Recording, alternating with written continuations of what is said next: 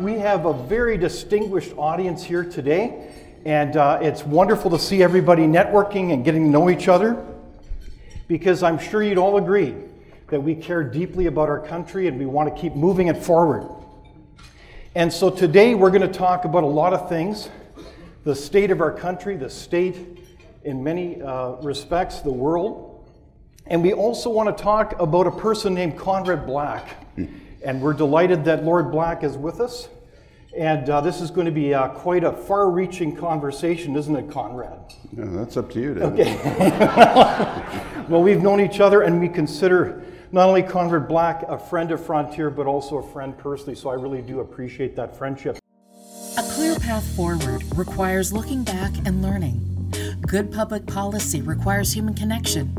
It's a consideration of the facts, applying common sense, and innovation. It's urban, it's rural, it's real life. We all have something to contribute. We all have a responsibility to get informed, because there's a little piece of Canada in all of us, isn't there? Let's learn on this path together. This is Leaders on the Frontier. Well, look, Lord Black, you had a very interesting life to date. Best is yet to come. In terms of both business, when you think of it strategically, in terms of leading many different business enterprises on a very large scale. You've also led one of the largest media conglomerates, I think one of the third largest in history at one point. The newspaper company. The newspaper company, Hollinger. You've also been an author of a number of very interesting best-selling books, from, as I recall, Morris Duplessis to FDR to Nixon. That's probably one of my favorite books on Nixon. And also The Manifesto, A Vision for Canada, Return to Greatness. And so you've walked in a lot of areas, and you continue to be an outspoken voice. How many columns are you featured in these days, including the Epoch Times? 3 a week. So as we look at that broad career, what would you say to someone who says, well, how have you been so successful? Is there a core secret or principle that's enabled you to have success in so many areas of life? It's a very flattering question, but look, there are lots of successful businessmen, and you know, I would say I was, if I may, I was a good newspaper publisher, because we raised the quality of the publications and we made quality profitable. It is a myth that to be, in the old days when the newspaper industry was really a buoyant industry financially, which it is not now, but in those days it was always a fraud and a cop-out to say that in order to make money in it, you had to produce mediocre or scurrilous newspapers. That was never true. And the fact is, anyone who reads a broadsheet newspaper, I'm going back 20 or 30 years when it was a much stronger industry, anyone who did was what's called an ABC1 reader, a high education, high income reader, exactly who the advertisers want. And they don't care within reason what the cover price is. So if you really put quality in the paper, you could raise the cover price a bit, and you could sell it to the advertisers, because these are the people I want. These are the people with the high incomes. And it was really not a well-managed industry, because very few people could blend together the requirements of producing a good newspaper product. It's not like producing toothpaste or something. You've got to be very careful. You know, there's subtleties culturally about how you do it, and sociologically, and combine that with good management. I mean, Rupert Murdoch has done it, and a few others, but very few. Very interesting historical perspective. I want to talk a little bit more about the state of media, but I did want to shift to the topic of Canada as a nation. You've reflected an awful lot about its history. Can you tell us more about the founding of Canada as a significant Western nation and the genius that went into that? Or was it just all an accident? No, it was not an accident. And I think, and I would be surprised if many of you disagreed with me, I don't think as a people we know our history well. And I think we have, in some respects, been not deliberately, but accidentally, somewhat intimidated by our proximity to the United States. The fact is, Canada had to begin as a French operation, otherwise it would have just been assimilated into the American colonies. And it had ultimately to cease to be French because the strategic division in Europe was the French had the great army and the British had the great navy. So the British took what they wanted across the seas and the French only got Britain's leaving. So the British took India and North America, and France got North Africa and Indochina. They're important places, but they're not comparable. And but it had to cease to be French and become British at the time that the Americans ceased to be British. Otherwise, again, we would have been brought into the, sort of sucked into the United States as they became. And we needed the protection of the British from the Americans, and by the skin of our teeth, we preserved Canada in the War of 1812. And we needed that, so we couldn't agitate for our liberty too vigorously, or the British would have washed their hands of us and said, well, this is just more trouble than it's worth. We'll sell it.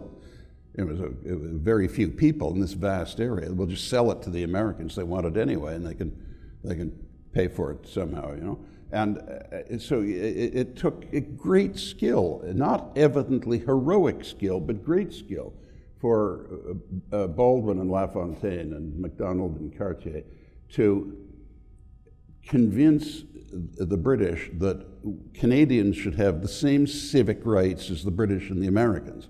So we should elect our leaders.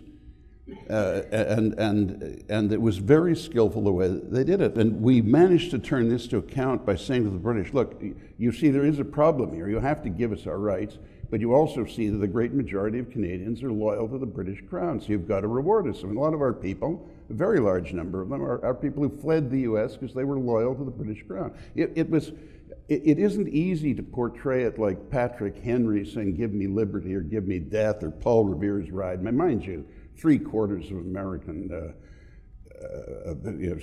hagiography and their history is just rubbish. They're great men, we're very great men, but a lot of these secondary figures are nothing to write home about.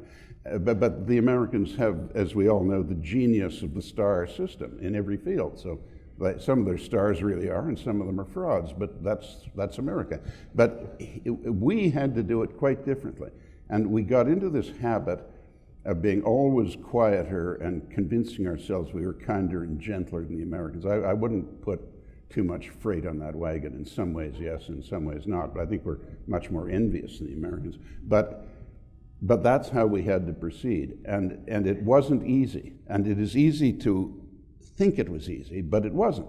It took great skill, and our statesmen were very skilled. Even a man like Mackenzie King. Now, those of you who there'd be very few people in the room who would remember him, but I'm sure many of you know a fair bit about him. But nowadays, he is an absurdly inadequate figure in the company of Winston Churchill and Franklin D. Roosevelt and Charles de Gaulle. I mean, and he wasn't them. I'm not going to pretend. I'm not going to try and sell you the idea he was a peer of those three. But he was an extremely intelligent man, and he was very successful. And he got us through World War II without the terrible abrasions we had in World War I. And we mounted a tremendous war effort in this country. For a country of only 11 million people, at the end of the war, we had the third Navy in the world. Now, I'll admit that that's because the Americans and the British sank all the other navies, but still, it was a terrific performance and an almost entirely volunteer performance. And we are now a country that has a population almost identical to what France had in the latter 19th century, which is, fin de siècle. It's often thought of as the golden age of France, the time of Victor Hugo and Émile Zola and Renoir and great artists, great writers. Where Paris was the city of light. We mustn't deceive ourselves. We don't have quite the attainments culturally and not the historical background of France, but this could be one of the world's greatest countries. And it wouldn't take more than 5 years of serious government before it was recognized as that. The world is ready for us, but are we ready for it? I say we are, but we're all waiting for it. Wow, what a terrific challenge. In terms of Canada, we have everything going for us, coast to coast to coast, on so many fronts, including incredible people. One of the measures or marks of a country, as you know, is per capita GDP, the gross domestic product. How are we doing? The last time I looked, comparatively not well. I mean, it is still one of the world's relatively rich countries, but I think I'm one of the more venerable people in the room, but when I was young, we were only behind the United States. If you leave out, in those days, tax haven states like Monaco, which is, there are only a few thousand people there. And nowadays, if you leave out tax haven states, there are a few more of them, like Luxembourg, and petro states like Kuwait, or even, I'd accept Norway as a integrated economy, but really, basically small oil producing countries, so the income is very high for the population. On that basis, we were only second to the United States when I was young, and we were in that position for a long time, and we have all kinds of countries that are inexplicably ahead of us. I think we're now 26, where if present trends continue, in the next 2 or 3 years, we'll be passed by South Korea, Israel, and the Czechs. Now, I remember, this is how old I am, I remember when the ceasefire was signed in Korea in 1953 after President Eisenhower threatened to use atomic weapons on the communist Chinese, and they got the message and signed the ceasefire. And at that time, all Korea, the entire peninsula, was a rubble heap. There was almost nothing standing. The armies had gone up and down the peninsula. The whole country was destroyed. It was primitive to begin with. They had no sophisticated manufacturing. They didn't make a car. They hardly had any cars. And they certainly didn't have shipyards. They didn't have anything. And they were about to pass us. Israel, when it was, I don't remember it, but I was alive when it was founded, and it was, to give you a quote from Pontius Pilate, it was a land of sand, camels, and Jehovah, and that's all there was in Israel. And look at it now. Now, they came off a narrow base, so you can, if you do it properly, you can grow very quickly. So it's not a totally fair comparison, but the Netherlands is a more prosperous country per capita than we are. As you all know, it's a very small country. It's a lot of reclaimed land. They have practically no natural resources. They have the great port of Rotterdam, but they're industrious people, and it was liberated by our 1st Canadian Army in World War II, and it was at that time a wreck. The German and Allied armies had gone right through it, firing heavy ammunition at each other, and the country was terribly heavily damaged. And they have, God bless them, I admire them for it, but why have they caught us? Why have they been advancing more quickly than we are when this country is, I was just discussing it with Thor Richardson just during lunch. We are a treasure house. We have every resource except tropical fruit. We even grow a few bananas near Niagara Falls. We have every resource. All energy, forest products, precious metals, base metals, everything. And we're ashamed of it. And we're losing ground to countries who don't have a fraction of our natural advantages. Did you mention oil and gas? I said energy. Our leading industry upon which we are in effect conducting war from the federal government. It's a scandalous state of affairs. So how do we turn the corner and move this nation? You change governments, don't you?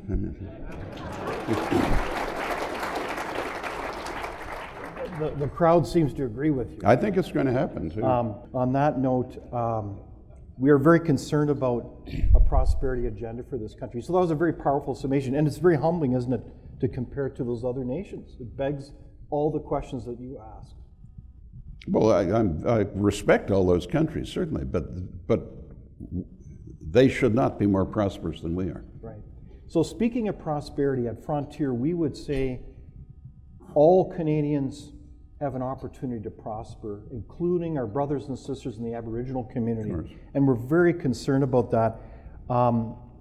In January, there's a leader of the opposition who was here at Frontier. Mm-hmm.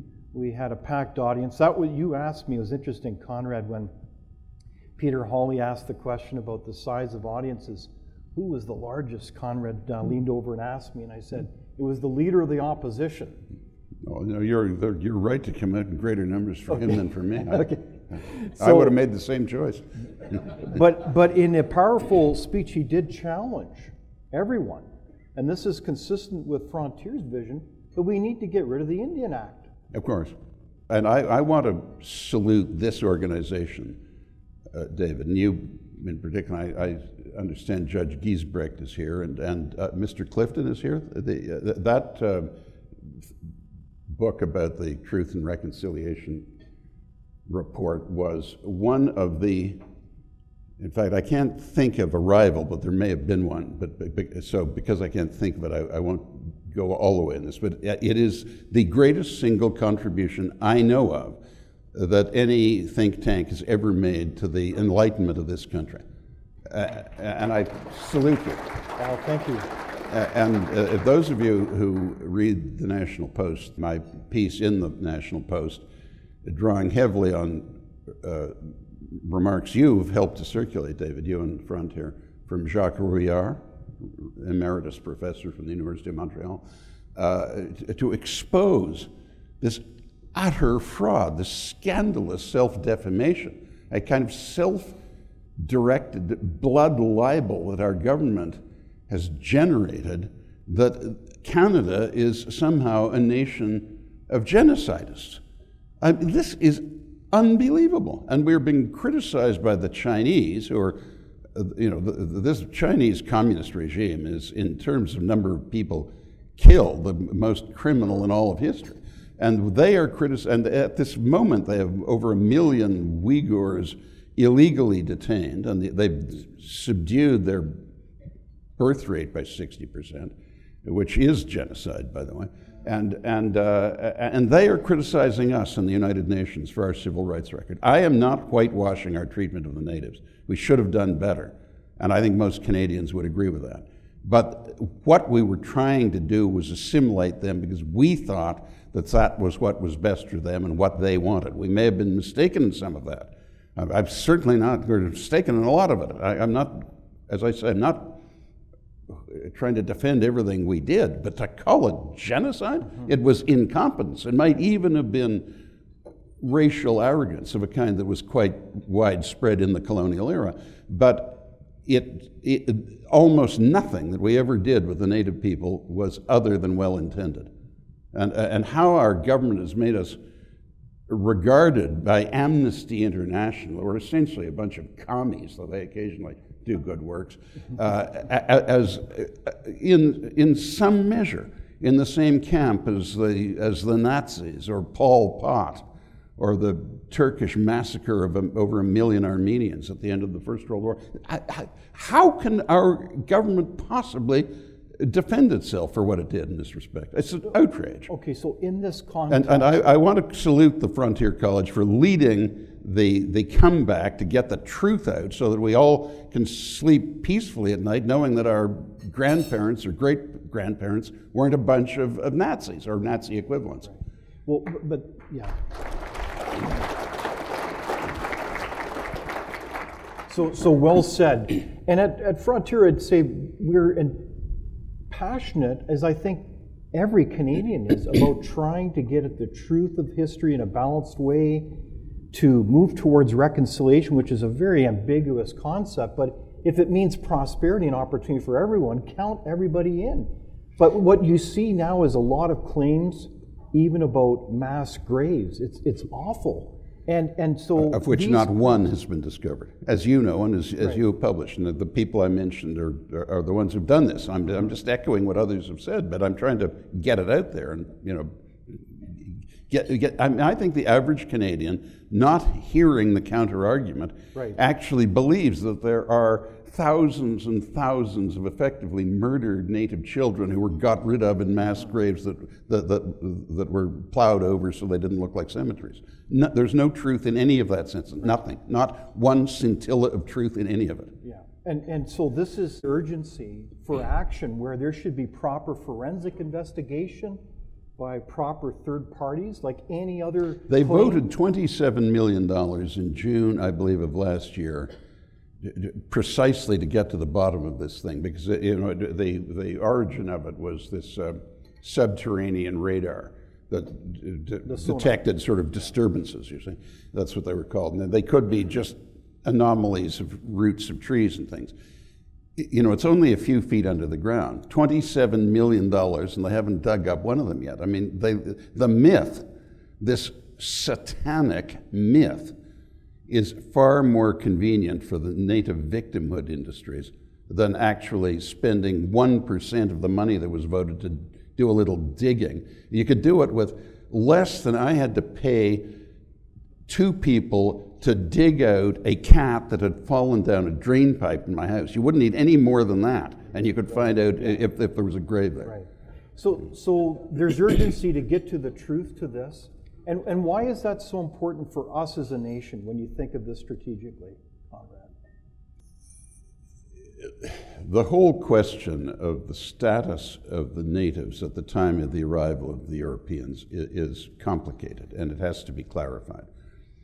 Unfortunately, I think if we don't do anything about it, we can see the more outspoken native leaders, the leaders of the militant victimhood advocates, progressing towards saying that what the French and British explorers and settlers did coming to Canada was qualitatively indistinguishable from what Hitler and Stalin did to Poland.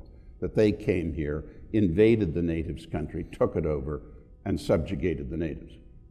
And that is bunk. There were 200,000 natives in all of the 3 million square miles of what is now Canada. The only places where they had permanent structures were in the far west, Vancouver Island, and a little bit in the Ottawa Valley. And that was the only place where they had agriculture, where they actually grew crops. For the rest, they had no fabrics, they had animal skins, and they were nomads. They moved around. They were tremendously skilled. They were remarkably capable people. But it was a Stone Age civilization. They hadn't invented the wheel, and they had no written language. And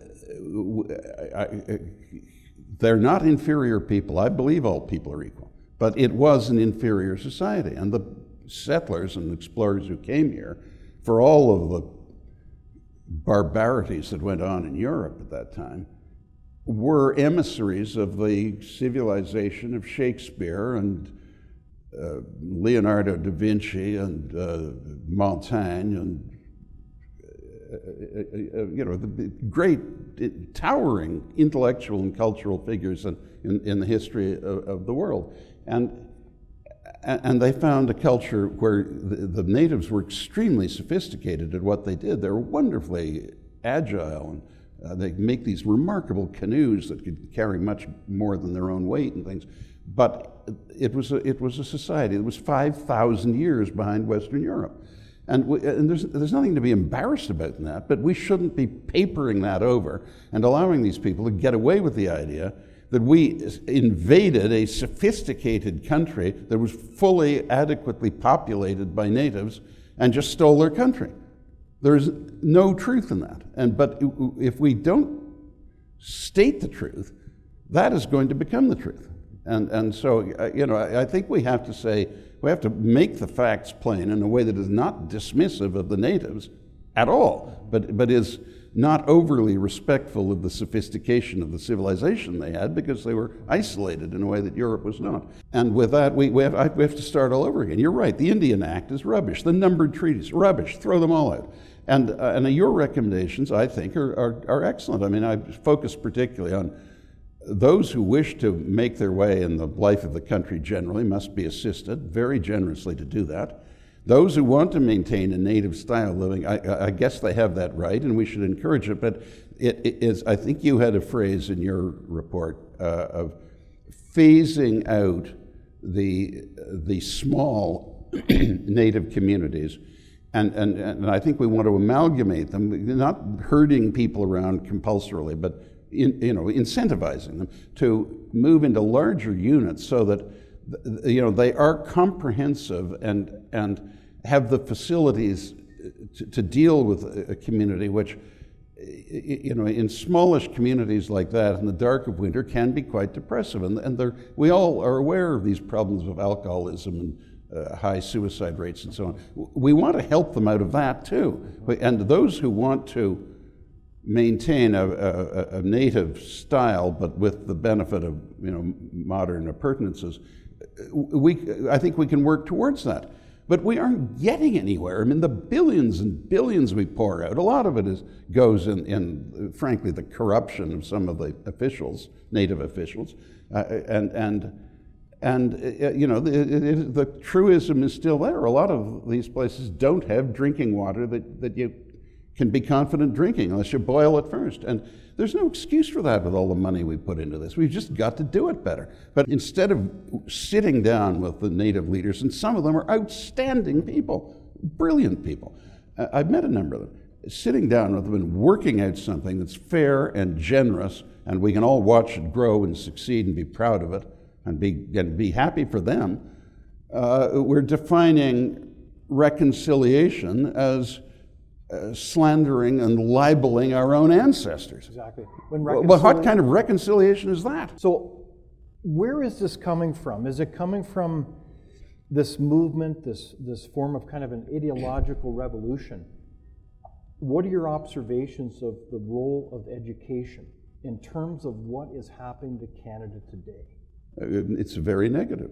We don't know anything about our history. The history we're taught is this history of guilt and aggression and the evils of colonialism. I think all of us in the Western world, all our countries, the education systems are terribly inadequate. And one of the great ironies of the last 30 or 40 years is we spend more, all of our societies, the Americans, all the European countries, even Japan, we spend more and more and more on education and get less and less well-educated graduates.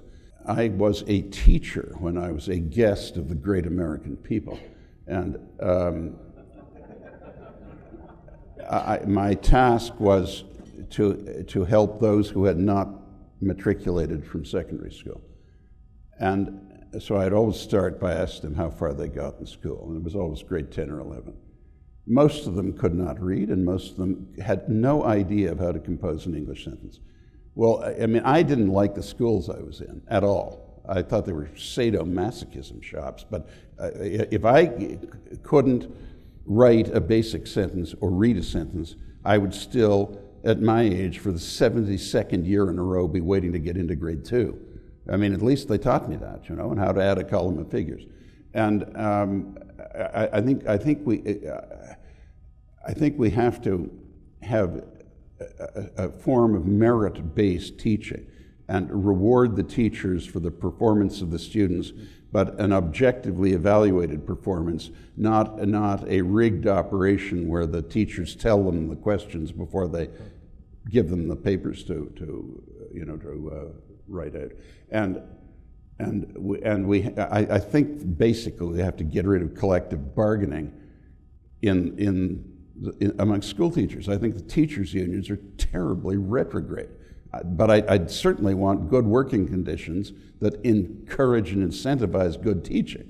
But I think the teachers' unions are part of the problem. And we saw it in the United States in the COVID thing, where they agitated, they basically held the children hostage and agitated for what amounted to ransom payments before they would go back to, quote, work. And then we have to address the fact that our universities are effectively unemployment deferral operations. We spend an immense amount of money. I mean, I loved university. I graduated from 3 universities, but in fields that are genuine fields. They were gender studies, we have to elevate some of these occupations that we need more people in, like plumbers and electricians and things. I mean, give them a university level designation, but get more of them. And those people who want to study things that when they graduate they cannot possibly make a living from. They can do that if they want, but they're going to have to pay more for it, and they'll have to face some of the consequences themselves of their unemployability.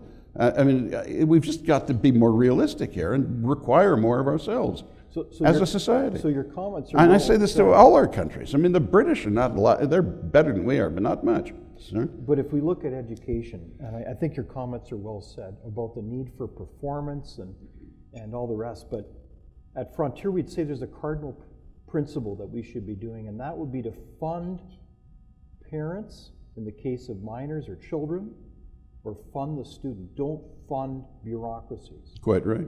Empower people to make their choice in education. Do you like that? Yeah, and furthermore, the role of the administrator, both in the schools and in the universities, if you look back at remember the widespread demonstrations in the American universities in the 60s and things, the administration just scurried behind the cloak of the radical students and the radical professors. They didn't actually administer anything. They folded like a $3 suitcase. The one who didn't was that guy Hayakawa in San Francisco, and they elected him a U.S. senator, if you recall. And that was one of the reasons why then Governor Reagan became so popular. Remember, he had the main square at the University of California, Berkeley, cleared by the National Guard.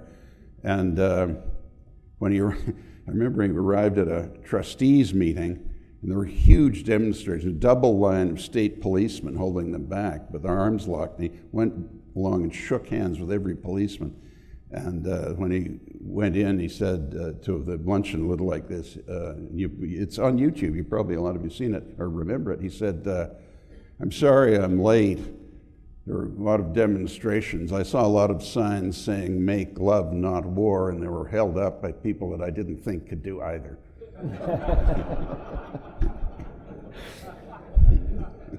So you knew Ronald Reagan. Yes. And he was a great president in many ways. Yeah, a great president. And as I recall, he said, we're only one generation away from losing the vision of freedom. Yeah. So education is important. Of course so it does matter how you answer the question, what is a woman? Is it important? Yes, and the idea that there's a Supreme Court justice who is in fact a woman and who can't answer the question is not a very flattering reflection on current standards. I mean, I'm not saying she's an incompetent justice, but she didn't give a truthful answer. Okay. She could say what a woman was, she just didn't choose to do it. So what is going on? Why, like there's so many people we talk to that are frankly confused. I mean, you can't answer a basic question about gender? The DNA? Yeah, it's all, isn't it the lack of confidence of the sort of leadership group? So if no one is prepared to say this is bunk and we're not putting up with it anymore, then people, it's like misbehaving children. If you don't, I mean, look, I was a complete shower as a father, as a disciplinarian. I never told them when to go to bed or anything, but they didn't burn my house down or anything, or start throwing dishes or anything. Right. But if people are sort of getting out of control, whether they're children or just childish minds, if there's no one to say at a certain point this has got to stop, then it won't stop. There'll be no end to it, and that's what we're getting into here. I mean, people are afraid to take any position about anything. Nobody makes any sense. I mean, for some reason, I may be unfair here, but let me put this out to you. On that truckers demonstration last year, when I saw Justin saying on the French television, they're hundreds of miles from Ottawa, he said, they're homophobes, misogynists. What is he talking about? He didn't know who they were. He didn't know anything about them. And none of them were that anyway, as far as we know. But if this is what we're going to get, nobody is setting an example of, calling it straight and putting it simply. But that's what you need. And I think there's a tremendous ambition to hear that. I don't mean uncaring or excessively autocratic leadership. I mean plain speaking and dealing in facts. That's what people want. They're ready for it. They haven't had it for quite a while. Right on. In this country. Truth matters, doesn't it, Conrad? Well,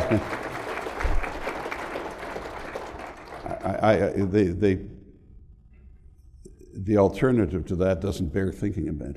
Of course, it has to matter. But if it doesn't, nothing does. But this is profound. You've had a front row seat for years on the attack on basic truths and evidence, including the attacks on freedom of speech. And without that freedom, what do you have left? No, it's a severely stunted society of fearful and ignorant people, tyrannized partly by themselves and partly by leaders who exploit them and exploit their fear and incite their fear. Now, we haven't got to that point. I mean, here we are saying things that are deeply disrespectful of the government, and policemen are charging in and grabbing us by the collar and leading us out and throwing us in paddy wagons. But, it's a free country. We can say what we want. Let's pick up on that. Yeah, well, you don't mean actually replicate it. When you look at your story of being indicted by prosecutors in the state of Illinois, Chicago, years ago, you went through an awful lot. It's unbelievable. And it's incredible. I think all those charges were dropped, with the exception of one. What happened? These people haven't come here to hear a long, and believe me, it could be very long, dissertation for me on that unfortunate episode. But in summary, I had a business associate who had misled us all about an acquisition from our company, from our public company. And he was pretending that it wasn't actually by him when it was. This came to light later, and when an activist shareholder complained about the compensation levels, he didn't say that there was any law breaking. He just said the compensation levels are too high, though they were right on the line level with other companies in our industry of our size. They asked for what's called in the U.S. a special committee. Well, I thought, that's fine. We've got nothing to hide. You can have your special committee. And the special committee unearthed what this guy had done. And then he made his deal with the prosecutors, saying, I can give you in the way the American plea bargain system works, which every prosecutors would be disbarred for in this country. But he said, I'll get you the big fish if you give me the soft sentence, you see. So this is what they went after. So he denounced me, and in order to denounce me, he had to denounce our VP Legal, VP Finance, and the company secretary, because they would be involved in my supposed wrongdoing. And this was a complete fiction. The Americans throw all the spaghetti at the wall, so I was charged with racketeering. I mean, racketeering, give me a break. Money laundering, all sorts of things like this. And 17 counts, 4 were withdrawn, 9 were acquitted by the most un-Solomonic group of jurors you could find. So there were 4 convictions which were unanimously, that is to say 8 justices, 1 recused, the former Solicitor General couldn't vote. But those who could vote unanimously vacated the 4 counts. The president gave it to White House counsel Pat Cipollone, and Dershowitz went on my behalf and met with him. And they went right through it, and the White House legal office said that their recommendation, in the United States you have a pardon of mercy or a pardon of what's called expungement. If it's mercy, they don't comment on the sentence. They say enough is enough. It's sufficient. But the effect of the other kind is to take the position that it would be better, and as far as the government of the U.S. is concerned, it is the case that the charges were never laid, and that's what was recommended, and that's what the president gave me. Part of this dynamic through that was, it's unbelievable. You served some time in prison, And you were alluding to that before in our conversation. It's quite remarkable about tutoring inmates. Can you tell us about what you did? I have to say that the Bureau of Prisons of the United States is one of the most contemptible organizations in the world. And at the time I was a guest of their attentions, they changed the director each year for corruption. They're all, they order all this stuff in to feed the prison population. They all take kickbacks. It's an absolute outrage what goes on. But I have to give them this. They set up the program I mentioned earlier. If you hadn't graduated from high school, they had examinations every month, and you were supposed to try to get through. And the inmates, for the most part, thought this was just another racket of this awful, corrupt system, so they weren't going to cooperate with it. So because one of my books was in the library, the director of the whole thing said, all right, why don't we have some tutors? For the ones who don't pass, we'll get some tutors. And he asked me to set this up. So I recruited I could do the humanities part. And the Haitians, they could take it in French, so I could deal with them too. But the mathematics, I wasn't competent to do that, but I recruited a guy who had been head of mathematics at a large high school in Little Rock, Arkansas, and a very successful commodities trader, and really, really was a great mathematician. He had tax problems, that's why he was there. And and for the sciences, I got the former commander of the torpedo room of a nuclear submarine, and he was a graduate of the U.S. Navy School of Atomic Propulsion, and he was one of these geniuses on the internet, and he was accused of hacking people's credit card accounts and things. He denies it, and but at least 20% of the people there were no more guilty than I was, so he may have been innocent. I don't know anything about that, but he sure knew science. So if I may say it, we were all pretty well qualified for what we were doing, and I would say to them when they'd arrive, they'd come in very surly, and I'd say, look, David, you don't have to do a thing here. I don't care, but just don't disturb the guys who are actually working. If you want to just sit there and read pornographic magazines, perfectly fine. I did the New York Times crossword puzzle myself most of the time. But I'll tell you this. If you want to leave here with your foot on the up escalator and have a chance of going back into the world and making a real living without doing things that lead straight back to a place like this, and if you want to outsmart these people whose whole modus operandi is to flop you back in 2 weeks after they have to let you out, I can help you. Now, if you don't want it, no problem. But the one thing I won't take is being treated as if I was part of this system. I mean, I didn't break any laws, but I'm here anyway. I mean, I really do have a grievance. But if you want to do this, I'll help you. But if you don't, that's up to you. Wow. And with this, they all came around. There's nothing wrong with their intelligence. With only one or two exceptions, there was nothing wrong with them. They were good guys. So what were your educational results as a teacher? Well, some of them had to take it more than once, but I had 204. All 204 of my lads passed, every one. And furthermore, I don't want to be too self-regarding here, but needless to say, the BOP didn't have any information about universities. So I had my office send me some manuals on correspondence courses in universities. And I got 10 of my guys started, and they all graduated eventually, including, in fact, all but one or two of them started when they were confined and graduated on the campuses. Wow. Unbelievable. May I just say one more thing? Thank you very much. In fairness to the Bureau, I want to say this. They set up a graduation day, and I am not, frankly, a terribly emotional guy, but that was a very moving experience. And these families, I mean, these guys had never been, they all were from broken homes and, disadvantaged circumstances. Approximately equal numbers of African Americans, white Americans, and Latin Americans, and Hispanics. And they'd never been told in their whole lives, well done, congratulations, about anything.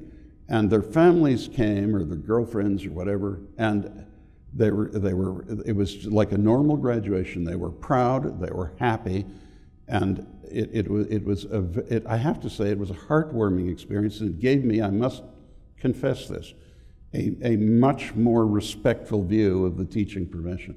Because I could see how terribly important it is. Not that what I did was important, but how terribly important it is on a society level that people be brought forward and taught how to learn and how to want to learn and become talented at something.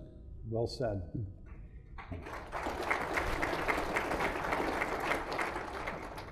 If we can talk about the media, the state... Do we really want to do that?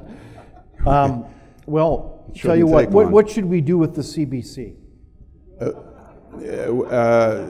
Fire the entire administration, all of them, everybody.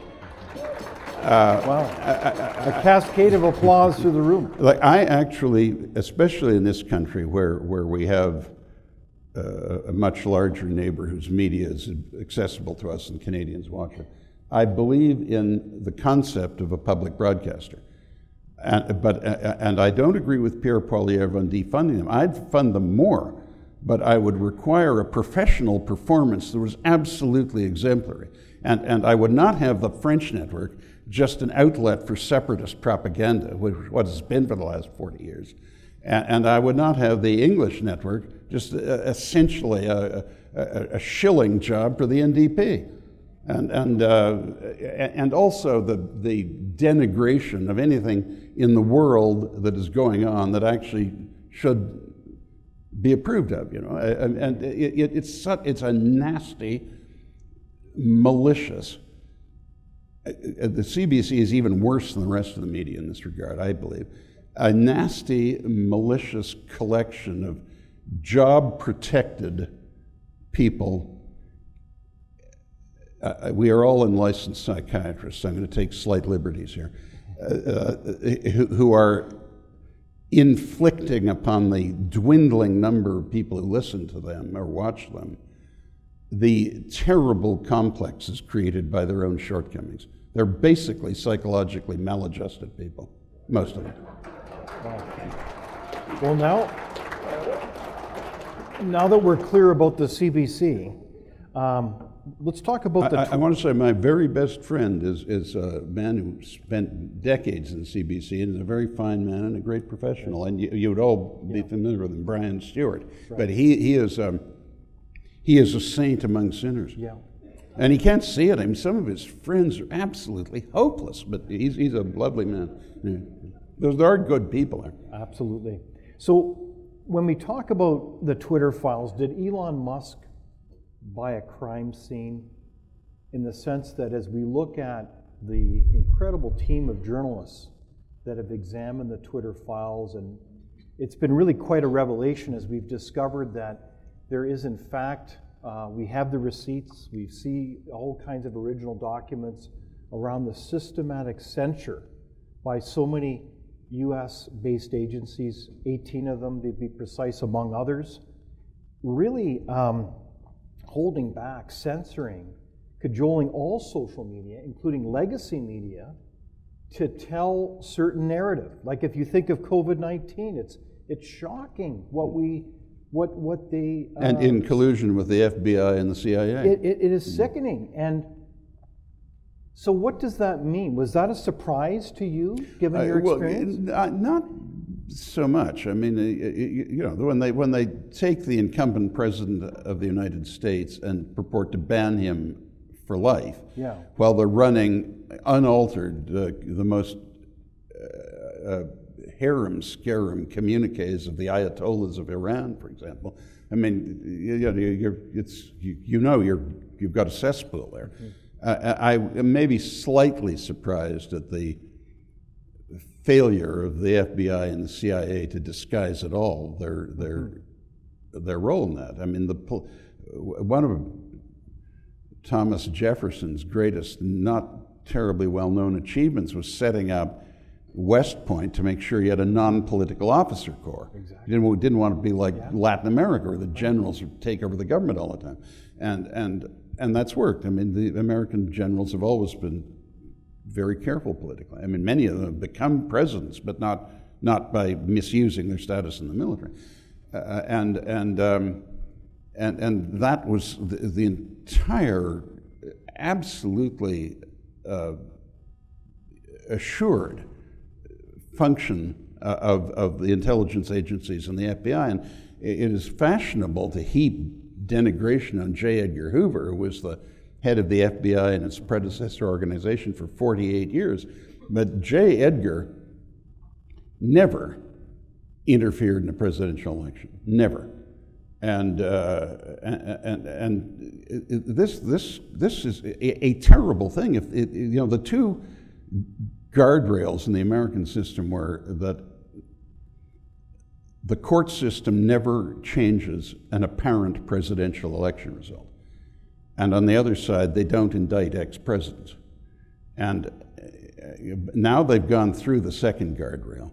And the United States is going to have to be careful, because if they don't roll back definitively, absolutely, and with a serious disincentive for it to come back, the politicization of the intelligence agencies and the FBI, it is not going to be a real democracy. And I'm not an alarmist, and despite the fact that I think I have more reason than most people to have my reservations about that country, I am actually rather an admirer of the United States. There's never in the history of the world been so successful a country. But, and it's a magnificent country in many ways, as we all know. So noted. So let's look at the state of democracy in Canada. How are we doing? It's not, we could put this right easily. I mean, look, we don't have a corruption of the system. The frightening thing is you get the government you deserve. We actually deserve what we're getting, and we should be conscious of that. But we also have the ability to change it. And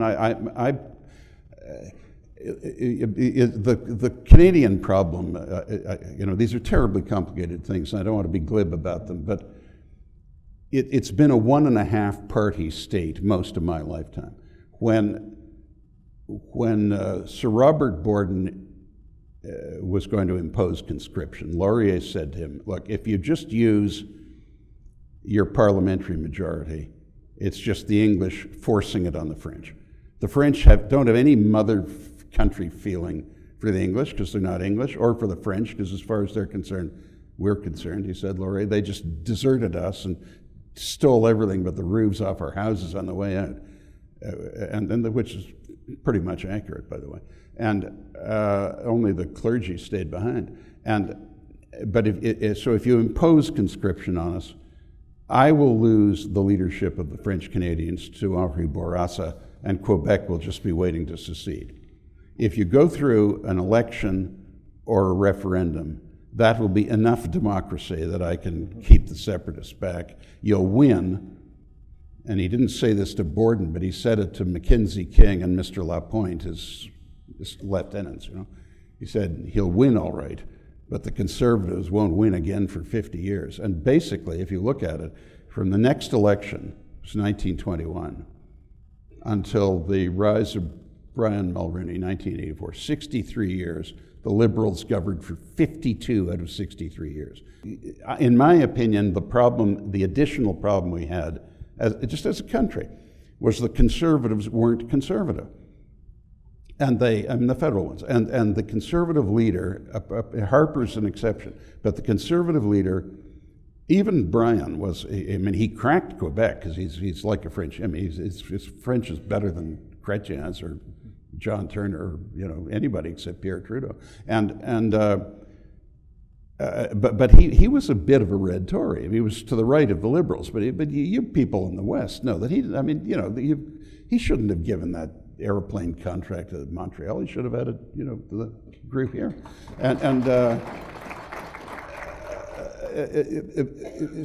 But now finally we have a conservative leader who is inspired by I've known him a long time, Pierre, by Reagan and Thatcher.